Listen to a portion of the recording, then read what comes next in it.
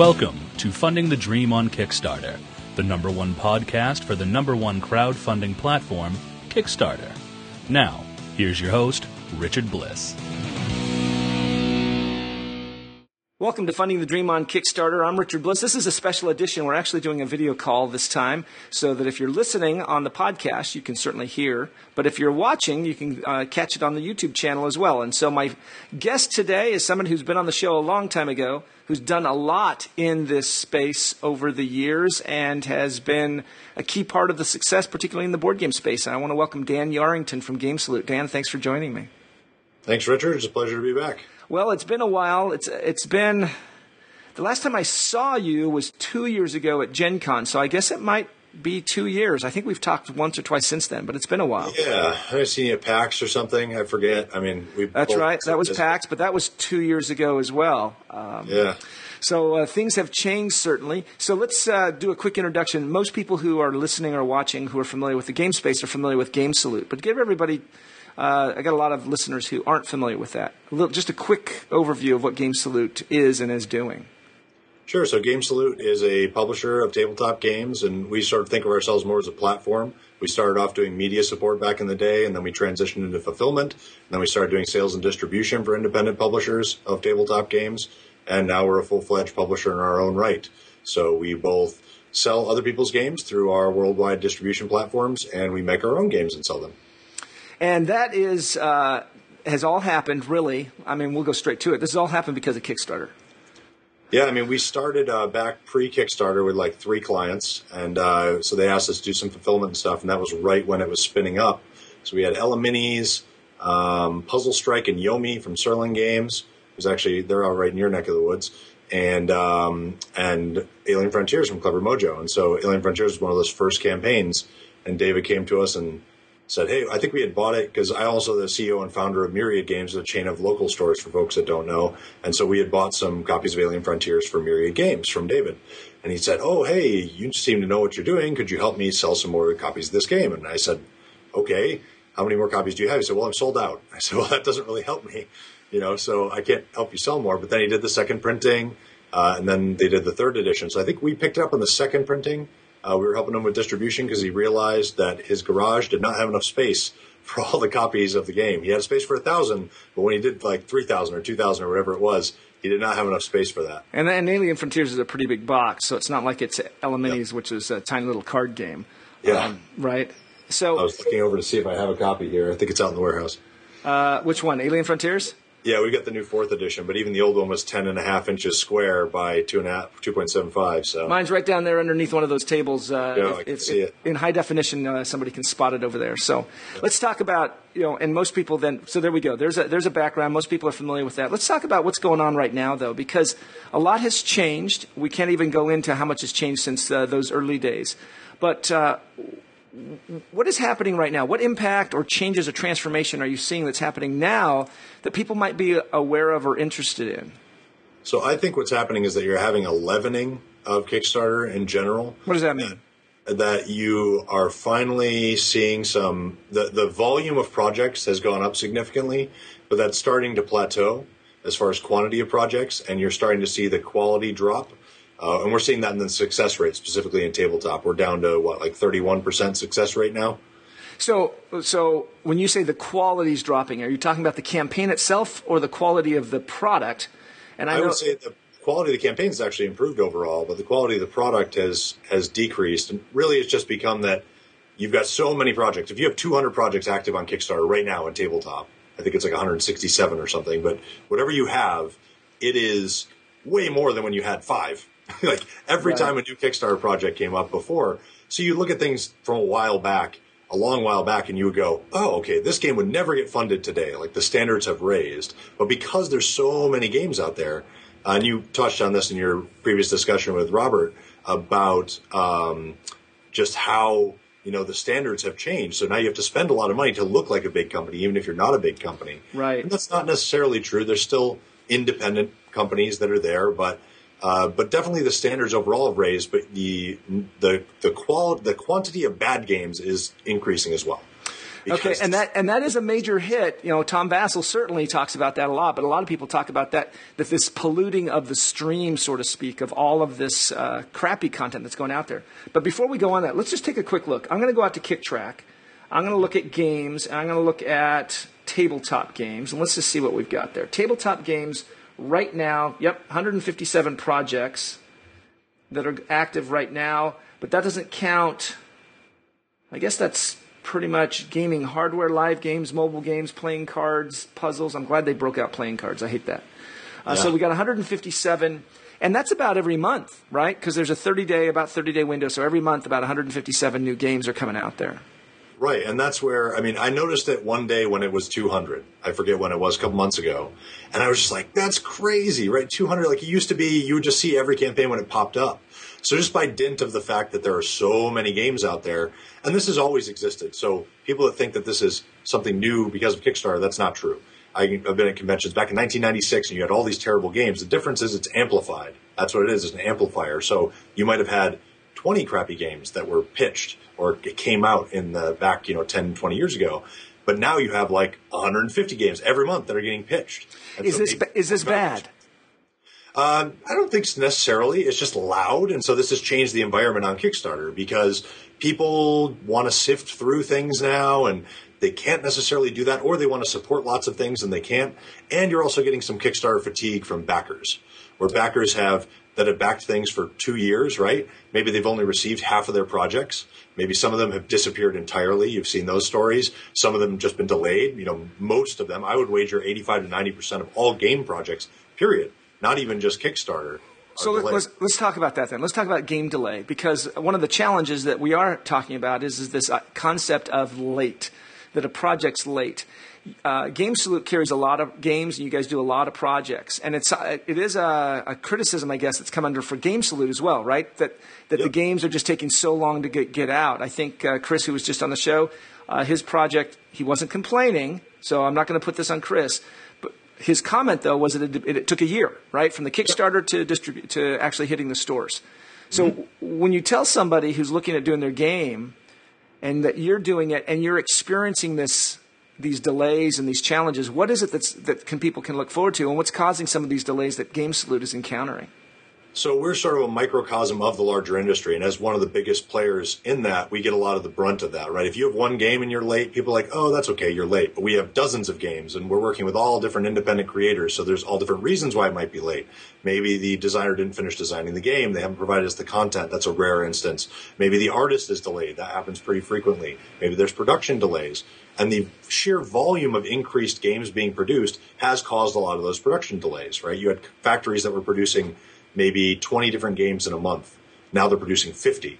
So they just don't have the bandwidth to do all of the administrative stuff for that. Now, are we speaking specifically about Panda Games, which is really the go-to for most Kickstarter project owners? Sure. Panda, there's lots of great publishers. We use Panda for a lot of our projects. They've actually just hired on a bunch of new staff to address that very issue, the growth issue, that they just don't have the administrative time. And they're hiring new staff over at their factories too. So I think everybody's just in this scenario of when you have rapid growth, and certainly we've experienced this, growing hundreds of % a year, you just have to manage all those resources, and it's really difficult. And it's difficult whether you're one guy making a game and you don't have that experience, or whether you're doing lots of different games. And so for them, they're the nexus point of getting lots. There again, a microcosm, maybe a very visible microcosm of the production side, but they are getting hit by tons of stuff, because here's the challenge.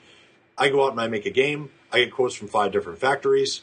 So all those factories are providing quotes now for, let's say, 200 games a month or 150 games a month. But I as a company, am only getting maybe a quarter, 30% of that business that I had to spend time quoting on. So that's fundamentally changed. It used to be maybe 60, 70% of the people that came to you and gave you a quote for production, you would end up getting that business. But now there's so many people and they're checking so many places that it just overloads the system. And a lot of that's administrative, so that's something that people will grow to. Well, I've referred to it as the tsunami that was coming. For a year or two now, I've been arguing that the board game industry wasn't prepared for the tsunami that we saw at the tip way back, or the beginning of it way back in 2 years ago, 2.5 years ago, when you and I started communicating on a regular basis that we saw this thing coming and the industry itself wasn't prepared for it. Retailers are still struggling with this flood of new games, online, manufacturing, logistics, all of that. Do we need to, is there a challenge then in setting expectations? I mean, do you face a challenge of setting a realistic expectation where somebody comes to you and it's going to be hard for you to admit to them that, hey, look, your game's not going to come out for at least a year? Well, we have started doing that a while back, actually. Our submission form, if you submit a game to us, it says at the very bottom, it says, I understand that it may be, even if my game's accepted, it may be up to a year before it actually gets to the active queue of making art and all that stuff. And then after that, it may be another year before it comes out. So we're trying to tell people right up front. And what's happened, if you look at our projects, we just shipped a couple projects early, which is a minor miracle. And the reason that happens is because when we first started, people would say, well, I've looked at this spreadsheet online. And it says that it's this many days for this, and this many days for this, and this many days for this. And this isn't your spreadsheet, right? This isn't. No, this is just like I'll go to a production, Right. and no particular place, but I'll go to Panda, for instance. They have a timeline estimate, right, on their site. And so everybody assumes that that's how long it's going to take. It's like a math equation. No, it's not. And that's why when we did our Life and Times of a Board Game, which you can find at gamesflow.com/progress, we did a big graphic that shows everything in die rolls. So instead of 30 to 45 days, I think we put something like 1d8 weeks for shipping, because it's not necessarily a fixed number. People want to add that up and say, well, then it's going to take 6 months for me to make my game. But they're not accounting for the artist got sick. We ran into this with Alien Frontiers. Mark, the artist who was doing all that art by hand, first of all, people just assume that like, oh, it's 100 and something pieces of art. He'll just do that in like a month, right? It's like, no. 3 pieces a day. Right. You've added all these stretch goals, and so that's been a big thing. So the both the industry from the publisher standpoint and a lot of novice publishers and novice designers that have not gone through this process before, they're running into those issues, and backers are seeing the reflection of that. So one of the big challenges with that timeline is that we've just extended it. So where we used to say 6 months, now we said 9 months. Then we were running into, well, that's still not quite enough time because we had very successful campaigns. So really that on Kickstarter, it should be a range. It should say, here's what we expect it to be if we don't hit any stretch goals. Like if everything goes well, here's the earliest you could possibly have it. And if we hit a bunch of stretch goals and stuff, it's going to take longer. And so that's where you're running into a lot of the disconnect there. And that is getting easier now in that we're just setting a longer timeline. But then if you go too far, we did this for Nothing Personal Expansions. We took some flack for, we're making this into whole new expansions. It's like 4 expansions. There's 2 big expansions and 2 mini expansions. All the art has to be done for it. We haven't done all that in advance because in a lot of cases it's custom art from backers, that sort of thing. So we allowed like 18 months, a year and a half, because we know it's going to take 9 months just to do the art, then production. And just so in case people who are listening, that was the name of a game. Nothing Personal is from Stephen Avery and Tom Vassell. Came out, you guys carried that a year ago? Was that a year ago? Yeah. We published that last year for Gen Con. It was the base game. Did very well. Released on time. 1,300 something backers. Very well received. We actually ordered way more than we thought for past Kickstarter, and we sold out. And so then we went back and we said, well, hey, we'd like to do some expansions. So let's talk about that. Let's talk about this. So setting expectations, we've got that down, that there's this elongation that's happening, particularly with you because of the number of projects you're owning. It might be different for somebody who's trying to pursue this individually. They might be able to shave off some of that time, but they're going to encounter their own set of problems. Right. But let's talk about this because I've been seeing this, and you can probably address this, the growing increase in the number of copies of games that are starting to be published, because before, here's where I'm coming from. Before it was, 1,000 copies if you get away with it, 1,500, and it's going to take you forever to sell. But now, on occasion, on a fairly more frequent basis, we're starting to see more and more games actually selling out when they print that number of copies. Is that correct? I think you are probably seeing more in finite numbers. As a percentage, you're seeing less games succeed. So you have a lot more games, because we see this from our end. We have lots of games where it comes in and people just note the successes, I think. That's a natural thing for us in the industry. Oh, I see that Euphoria sold out. I see that Nothing Personal sold out. I see that Android, Netrunner sold out, or whatever. It doesn't matter whether it's a Kickstarter project or not. But what they don't see is the same projects that they don't see Android the board game second printing, which is still not sold out, right? They don't see the dozens of games, I'm not going to name any, that are in our warehouse that sold. Right. They sold some, but they didn't sell enough.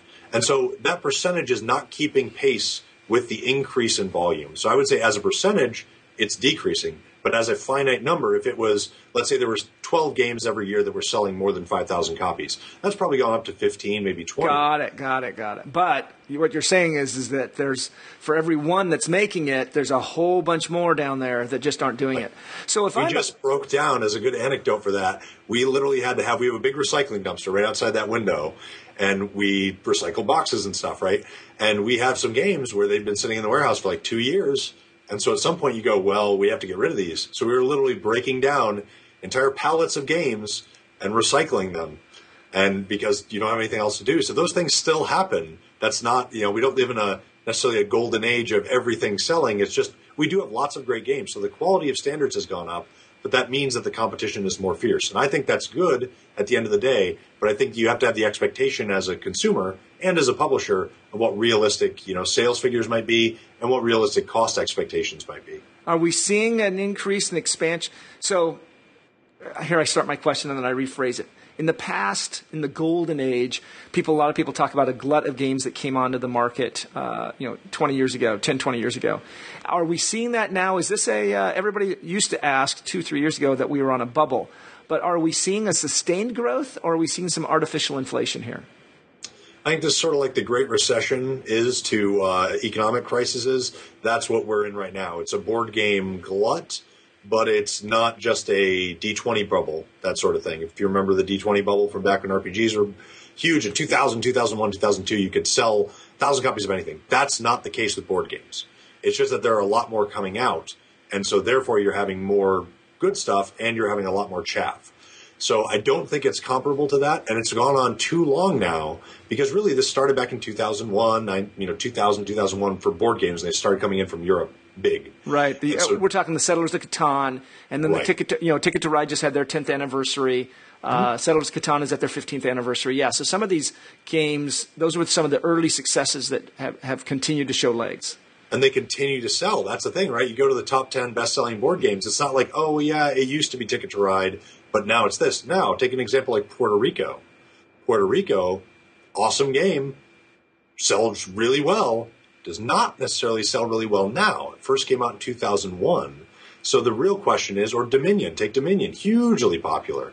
But the series is now at an end, right? It's sort of like Harry Potter. It's like, oh yeah, every Harry Potter book's going to sell more than the previous one, except now it's done. Right. And so then what happens? So I think you are going to have a life cycle, and that's why we came up with that sort of life and times of a board game. A life cycle for every game. The question is it 3 months, and you're just going to sell what you sell and you're done?